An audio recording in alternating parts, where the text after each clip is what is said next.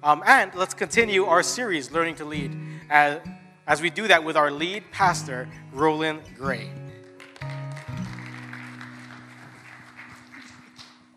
Thank you, Pastor Matt. Welcome back. Good morning, everybody. Glad you can join us this morning. Well, I hear the women had a powerful time this weekend at the Freedom Weekend. If you were there, could you give me just a raise of your hand? Yeah, I just want to say, guys, God is in the business of doing some things in our life. And so Freedom Weekend, we had a great time with the men a couple of weeks ago. It's a 2-day meet up where we get together and we pray for each other and we kind of just, talk about life. How many know life sometimes has a way of getting a hold of you, sometimes slowing you down, sometimes just life is just heavy. And so Freedom Weekend is a good way to kind of decompress a little bit, but giving God the opportunity, it's an amazing thing. So I hear that yesterday was literally a victory Freedom Weekend, and I'm glad to hear that because God, that's what he is all about. Continue our series, but I wanted to ask you guys a question. Is WWJD still a thing? What would Jesus do? Is it? So it kind of is, I guess. Some people have a question mark. WWJD was a big movement. I can't believe it's been over 30 years now. I know, now we're going, oh man, right? For those of us who are familiar with this. So if you're my age, you probably heard of this. But WWJD stands for What Would Jesus Do? It was a big movement. It became really iconic in the Christian world. And even athletes and celebrities started wearing the gear. But WWJD didn't start from the time that we recognize it. It actually started back in 1896 by a guy named Charles Sheldon. He wrote a book called In His Steps. The book was about a pastor in the Midwest who challenged his church for a period of 1 year before they would make any decisions or engage in any action. They would first ask, what would Jesus do? And eventually, it took off in the church. It changed their church. And then it eventually changed their entire community by simply asking that question. What would Jesus do? Then in 1990, some of y'all weren't even around in 1990. In 1990, a youth leader in Michigan by the name of Janie Tinklenberg. Sounds like going to the bathroom, don't it? She was inspired by the book, and she challenged the youth in her group to live in such a way. She started making these cheap rubber bracelets and these weaved bracelets for the kids to wear, and that was to remind them of the challenge. Eventually, she would go on to make shirts and other items. She kept selling out of merchandise, and then the neighboring towns saw the trend, and they jumped on, and they started buying. Long story short, WWJD made a whole lot of money. And to my surprise, as I was researching this, Janie, I'm going to use her name Janie because the last name is funny. But Janie didn't make a single dime, even though she started that movement kind of in our modern times. And the reason why is because she wanted to demonstrate what she preached. She wanted to practice what she preached. And so as everybody else jumped on the bandwagon, they started coming out with their own gear. I don't know if we got pictures of some of that gear. Did you guys see that? Okay, maybe not. Okay, there you go. Yeah. And so anybody ever seen those before? Right? Anybody seen an athlete wear one? And then kind of claim that, that was the edge. God was on my side. So, I've gained all those yards, scored those touchdowns, made all those baskets, right? And so they started making keychains and stuffed animals and all this stuff. And so, again, they made a lot of money. People made a lot of money doing their own thing with this. And then it went into a fight for the rights and the royalties for WWJD. And so Janie said, rather than enter into fight, she just took the high road. She took the way of humility and said, you know what, I'm not going to have any of that because really it was just to glorify God. How many know if that was me, I would have got my piece of the pie?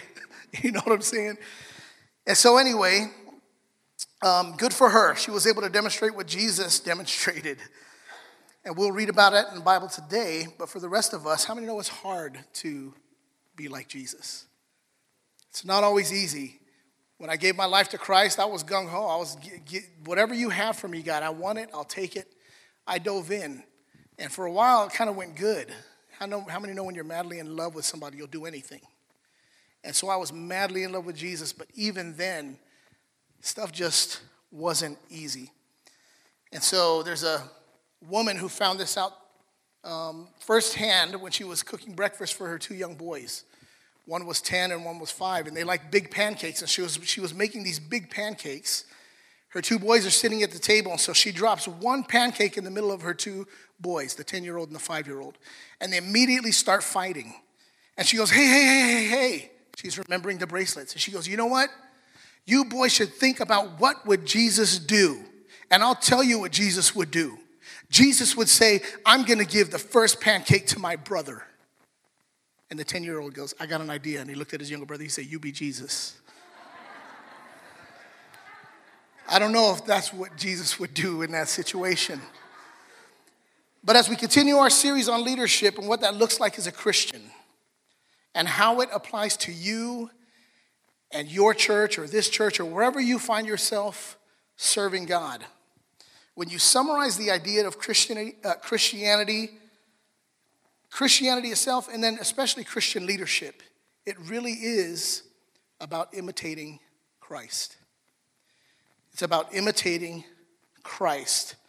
And again, it's a whole lot easier to talk about what would Jesus do rather than answering that question for ourselves. And to answer the question, what would Jesus do, we must first answer the question, what has Jesus done? And Paul answers that question in our text in Philippians chapter 2, verse 5 through 8. I'll give you a real quick second to turn there if you have a Bible, if you're reading on your device. For the rest of us, you can follow along on the screen. Starting in verse 5, it says this, have this mind among yourselves, which is yours in Christ Jesus. In the NIV version, it says, have the same mind as Christ.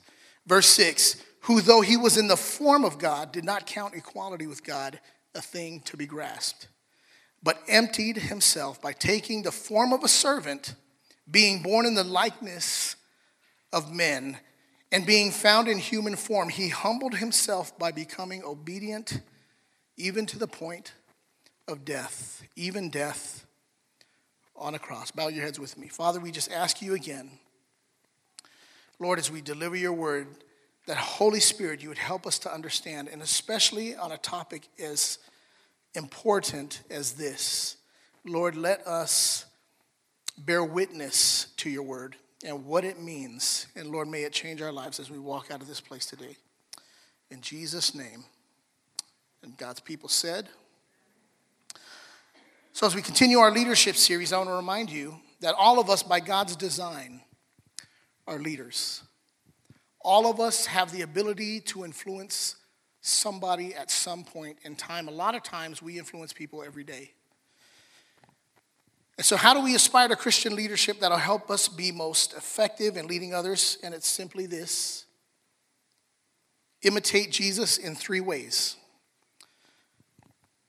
3 ways we should be like Jesus. Submission, service, and sacrifice. How many just hearing those words already don't like this message? Submission? What? Service? Sacrifice? Who wants to submit to somebody else? Married folks, right? Service. You mean serve? Serve sounds nice on the surface, but really when you talk about service, we pick and choose where we serve. We pick and choose who we serve. And as we learned last week, Jesus doesn't do that. And then of course there's sacrifice, and we don't like that because it's painful. Sometimes sacrifice hurts, and sometimes sacrifice costs. So we don't like those words. In fact, because we struggle with those words is proof that we need humility. Humility is required to even pull those 3 things off. So that's what we're going to talk about today. I've entitled my message, Humble Like Jesus. Humble like Jesus, who is our great leader. So you get a double whammy. Last week we talked about how Jesus served. Serving like Jesus. We're talking about humility today. And that's the whole point of the passage that we just read. It's humility. But how many know humility is kind of elusive? How do you measure humility? What if I came up to you and said, yeah, I'm real humble, right? At the end of the service, I'll tell you how I got to be so incredibly humble. You can't really measure it. It's easier to measure things like compassion and kindness and love and patience. And in those things we can grow, and because we can measure it, we can kind of encourage ourselves as we get strengthened in those areas. But humility is just a little bit different. Those others are seemingly more tangible than humility. The late pastor and author Andrew Murray, South African pastor, he says that humility is not so much a virtue, but it is the root of all virtues, because it alone takes the right attitude before God and allows him, God, to do all. In other words, it is what exactly Pastor Matt prayed this morning, that we are weak and that we are giving God an opportunity to do something with us. And so the root and foundation of all these virtues is often the forgotten one, and it's humility. When's the last time you heard a message on humility? When's the last time you taught your children about humility? It's one of those things we just don't hear very much of. And so some think that humility is thinking less of yourself, and that's not quite accurate. Humility is thinking of yourself less and thinking of others more. In this chapter, Paul mentions 3 people who were examples of those who were humble. He mentions Timothy. At the end of the chapter, he mentions a person by the name of Epaphroditus. Anybody name their child Epaphroditus? Okay, don't do it. No, I'm just kidding. If there's anybody, that's a great biblical name. And then, of course, what we're talking about is Jesus. The whole entire chapter is about humility. And he's writing to the Philippians, and he's writing to us to give us an illustration of what humility looks like. Of what humility looks like. And what humility acts like.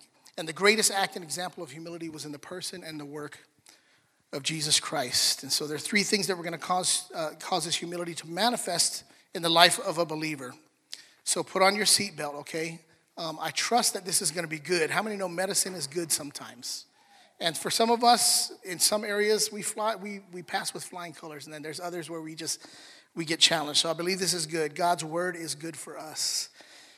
And so what causes humility to manifest in the life of a believer and in the life of a Christian leader are these. And the first one is this: humility manifests in and through submission.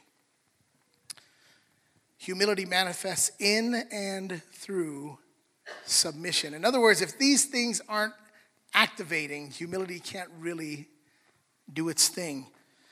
Again, going back to verse 6, though he was in the form of God, did not count equality with God a thing to be grasped, but emptied himself by taking the form of a servant, being born in the likeness of men. First and foremost, Paul is reminding us that Jesus existed in the form of God.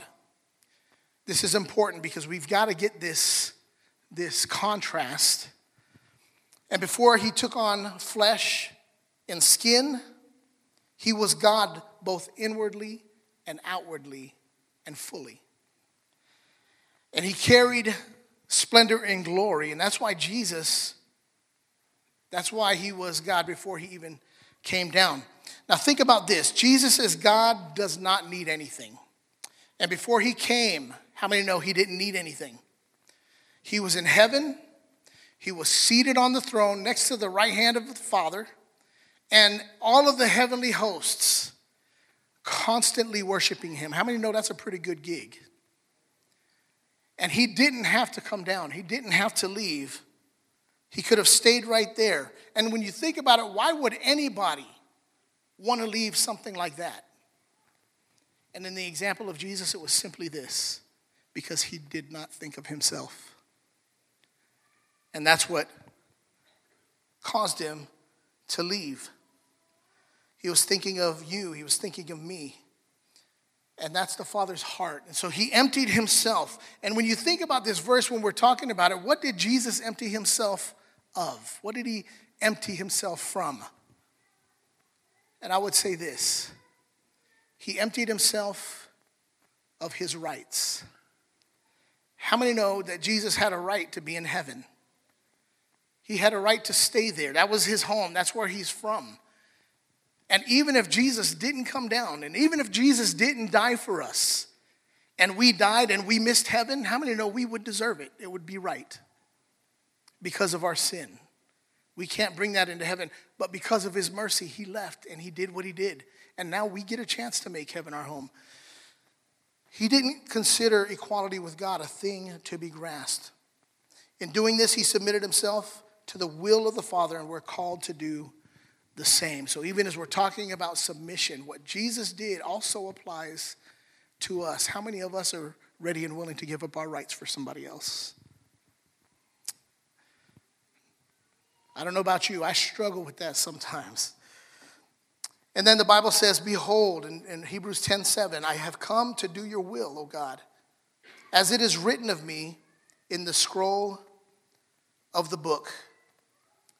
The one that was equal to the Father, the Bible says, the one that was equal to the Father chose to submit to the Father. Now, I'll be honest, there's a lot in the Bible, even as I'm a pastor and I've been doing this for several years, there's still some things that I don't quite understand. I just accept in faith. That's what faith is. And so even as I study and I try to put things together and I come to conclusions, there's still some gaps. The Trinity is one of them. I don't understand the Trinity. I mean, we get it. We have these examples, right? But this is another one. That Jesus, though he was equal with God, would choose to submit to him. And so they're equal. And how many of you have been on equal plane with somebody else? And maybe you're bouncing ideas around. And somebody has to give. And how many know, I know this with leaders. When leaders get in the room and sometimes we don't want to give. We want our ideas. We want our plans, right? And so we kind of dig our heels in. I can remember when I was single and we were in college and we got a bunch of single guys into an apartment. That was the only way we can afford an apartment. We lived on an island. They don't make more real estate on an island. Okay, and so rent was expensive and we were in there. And I can remember there was 4 of us and we butted heads all the time. How many know when you get 4 guys at a table, right? And so, but it was a fun time. It was a great time. But you know what? We were on equal plane, and sometimes you're equal. Sometimes God will say, no, you back up. You give for the sake of somebody else. See, already I can see some of you going.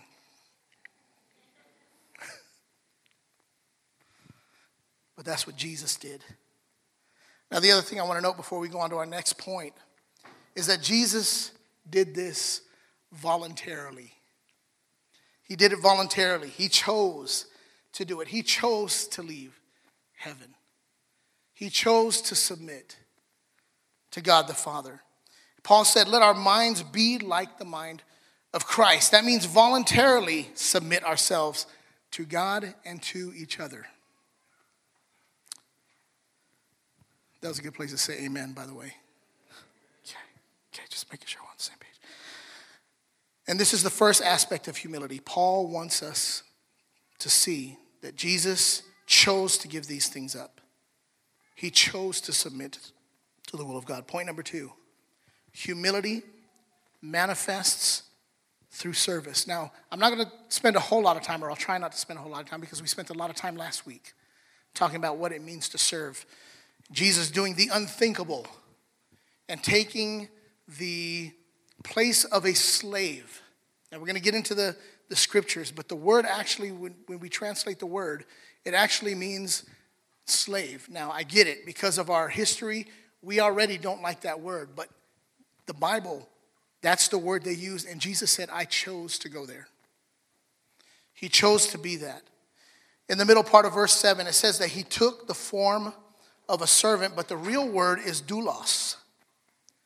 It's the actual and more accurate meaning, and it is slave. And I think some of the interpretations might have been a little soft on this, but that is the actual meaning, which brings new meaning to this thought that Jesus would choose to go there and that Jesus would choose to become that.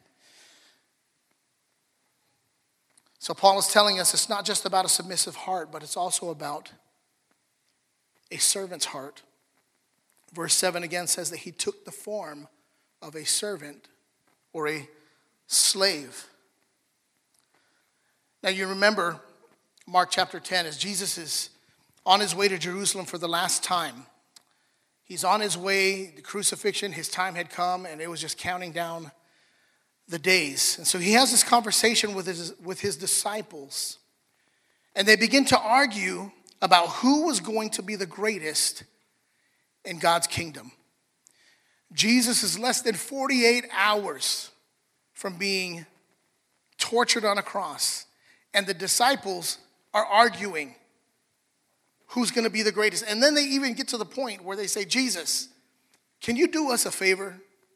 Can you make sure that we're at your right and left side when you get into your glory? It's like they knew he was going to die, and they're still thinking about themselves. Instead of saying, Jesus, is there anything I can do for you? You don't have much time left.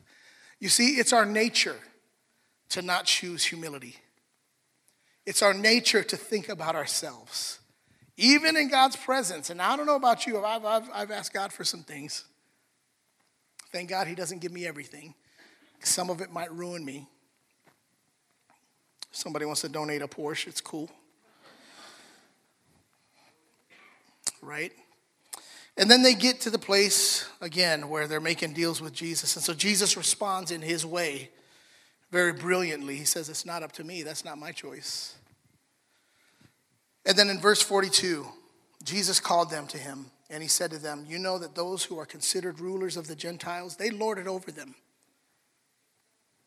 The Gentile people, they lord it over, the authority, all that, yeah, they lord it over them.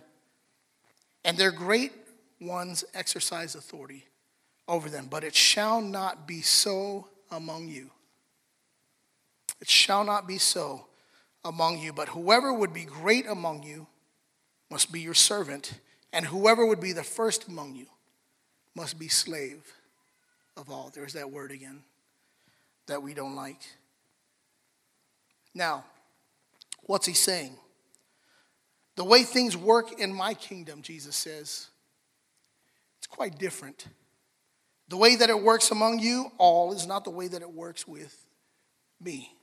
If you want to be great, you must see yourself as a slave. Now think about this. What rights do a slave have?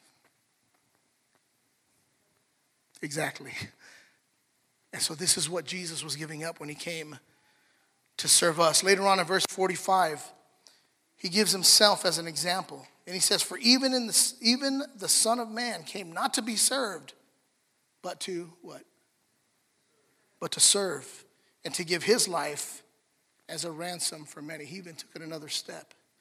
Jesus never ceased being who he was, but he still chose to come down as a slave to serve us. And brothers and sisters, I'll tell you this. As followers, you will be called to serve. You will be called to serve God's body. You will be called to serve others. The fact that we bear the name of Christ already puts us in that category. And by receiving him and by imitating him, that means we basically give up our rights. This is how serious this is. And Jesus is saying, look, be like me. Wow, thanks, Jesus. Right? You will be called to serve the body of Christ. Slaves have no right. A slave, when you think about the concept of a slave is usually owned by somebody else. And Jesus is saying, you lower yourself to be a servant or a slave, because we're owned by who? We're owned by him. Referring to last week's message at the Last Supper, Jesus was the only one who deserved to have his feet washed. The only one who deserved to have his feet washed, yet what did he do? The Bible says he took off his outer garments and he wrapped a towel around his waist. Somebody with authority somebody who was deity. And this is the difference between Jesus and any other God that your friends say that they serve or believe in, is that Jesus is the only God who said, I will bow and serve you. And I will do anything for you. And I will give everything for you. No other God has ever claimed to do that. So here's the question as we end this point. Do you look more often to be served or to serve others?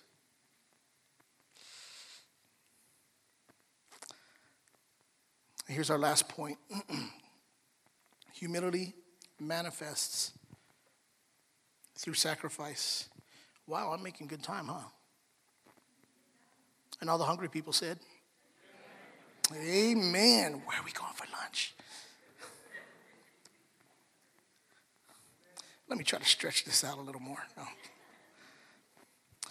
Philippians 2, 5 through 8. Let me go back there. It says in let's read verse 7 and 8. It says, but he emptied himself by taking the form of a servant, being born in the likeness of men, and being found in human form. Now notice what he did. He humbled himself by becoming obedient to the point of death, even death on a cross. So here we see the conclusion of not just Christ's humility, but his humiliation.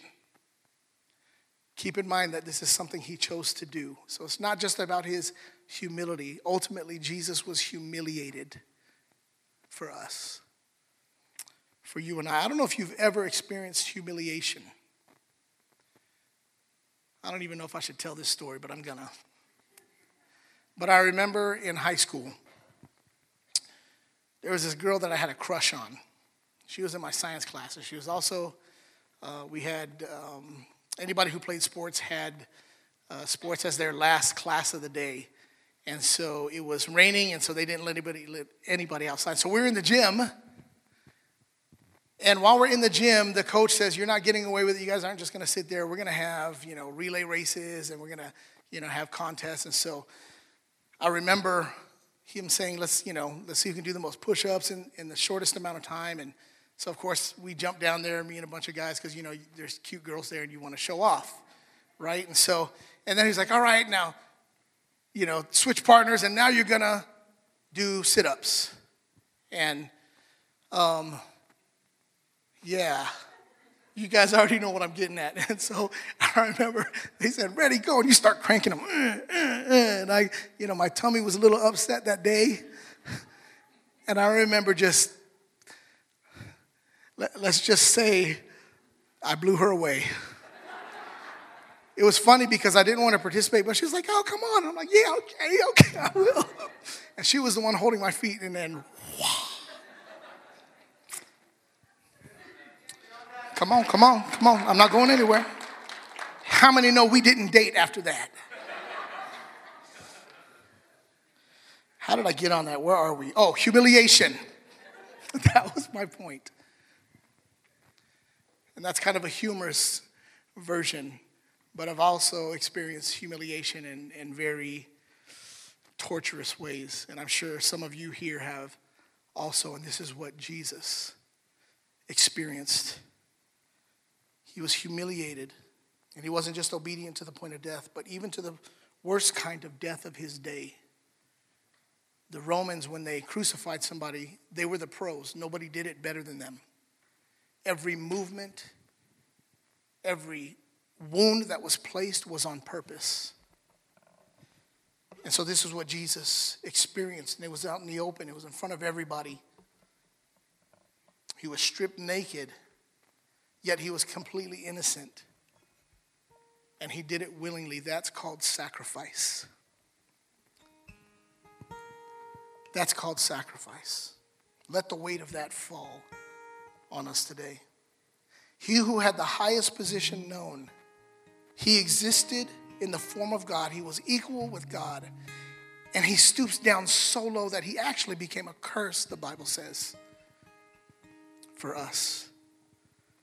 And he allows himself to be nailed to a cross.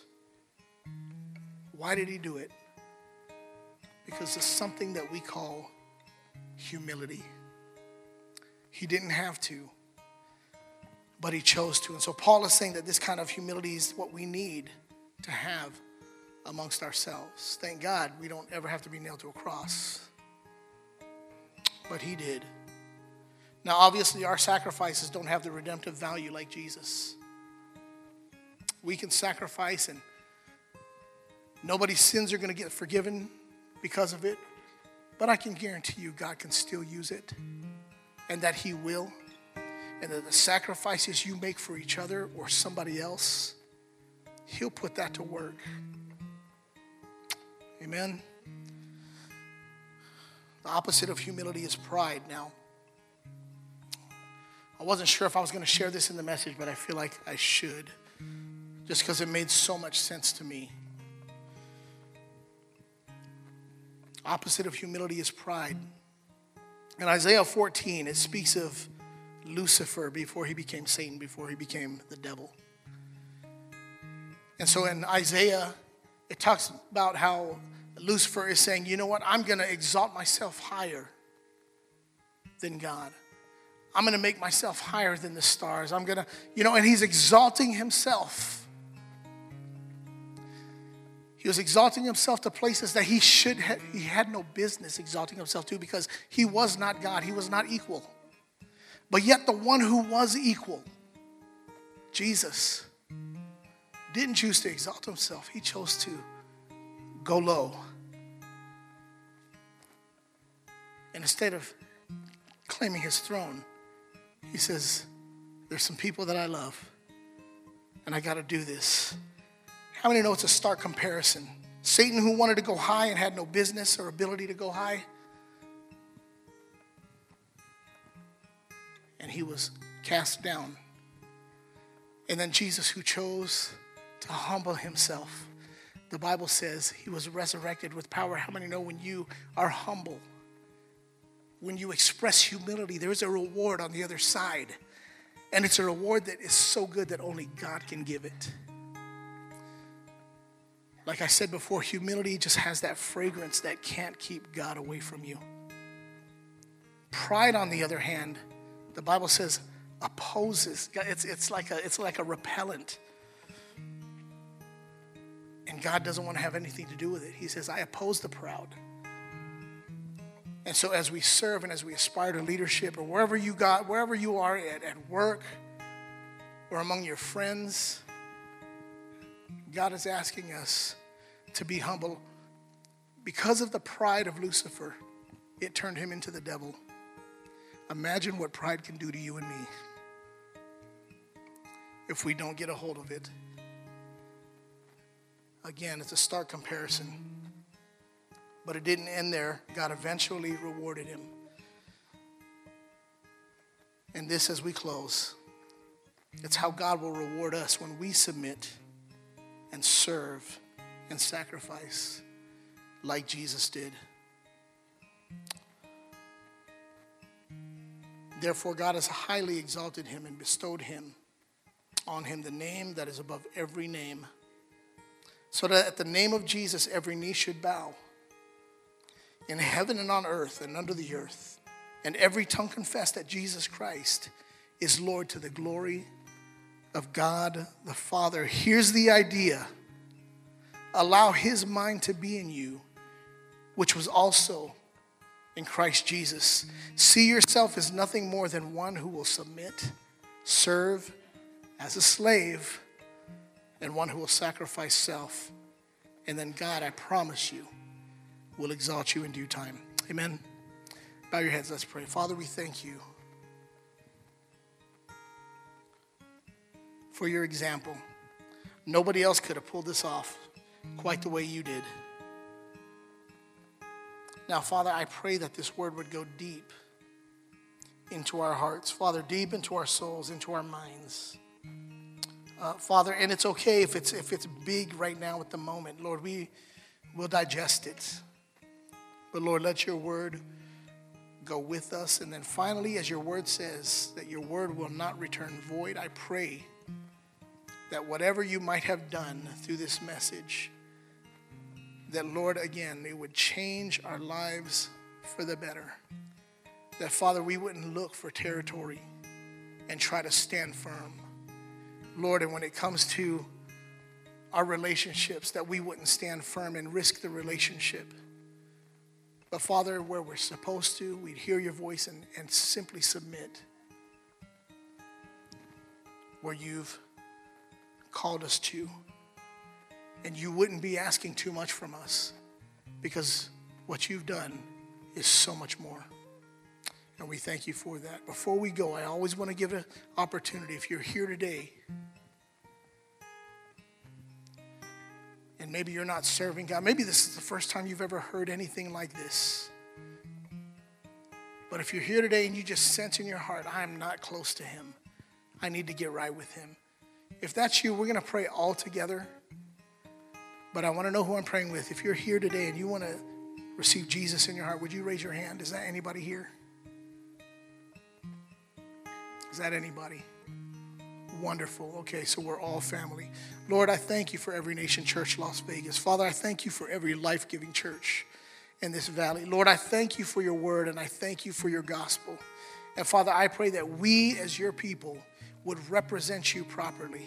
That, Father, when you give us opportunities, that, Lord, we wouldn't shrink back, but, Father, we'd shoot the gap.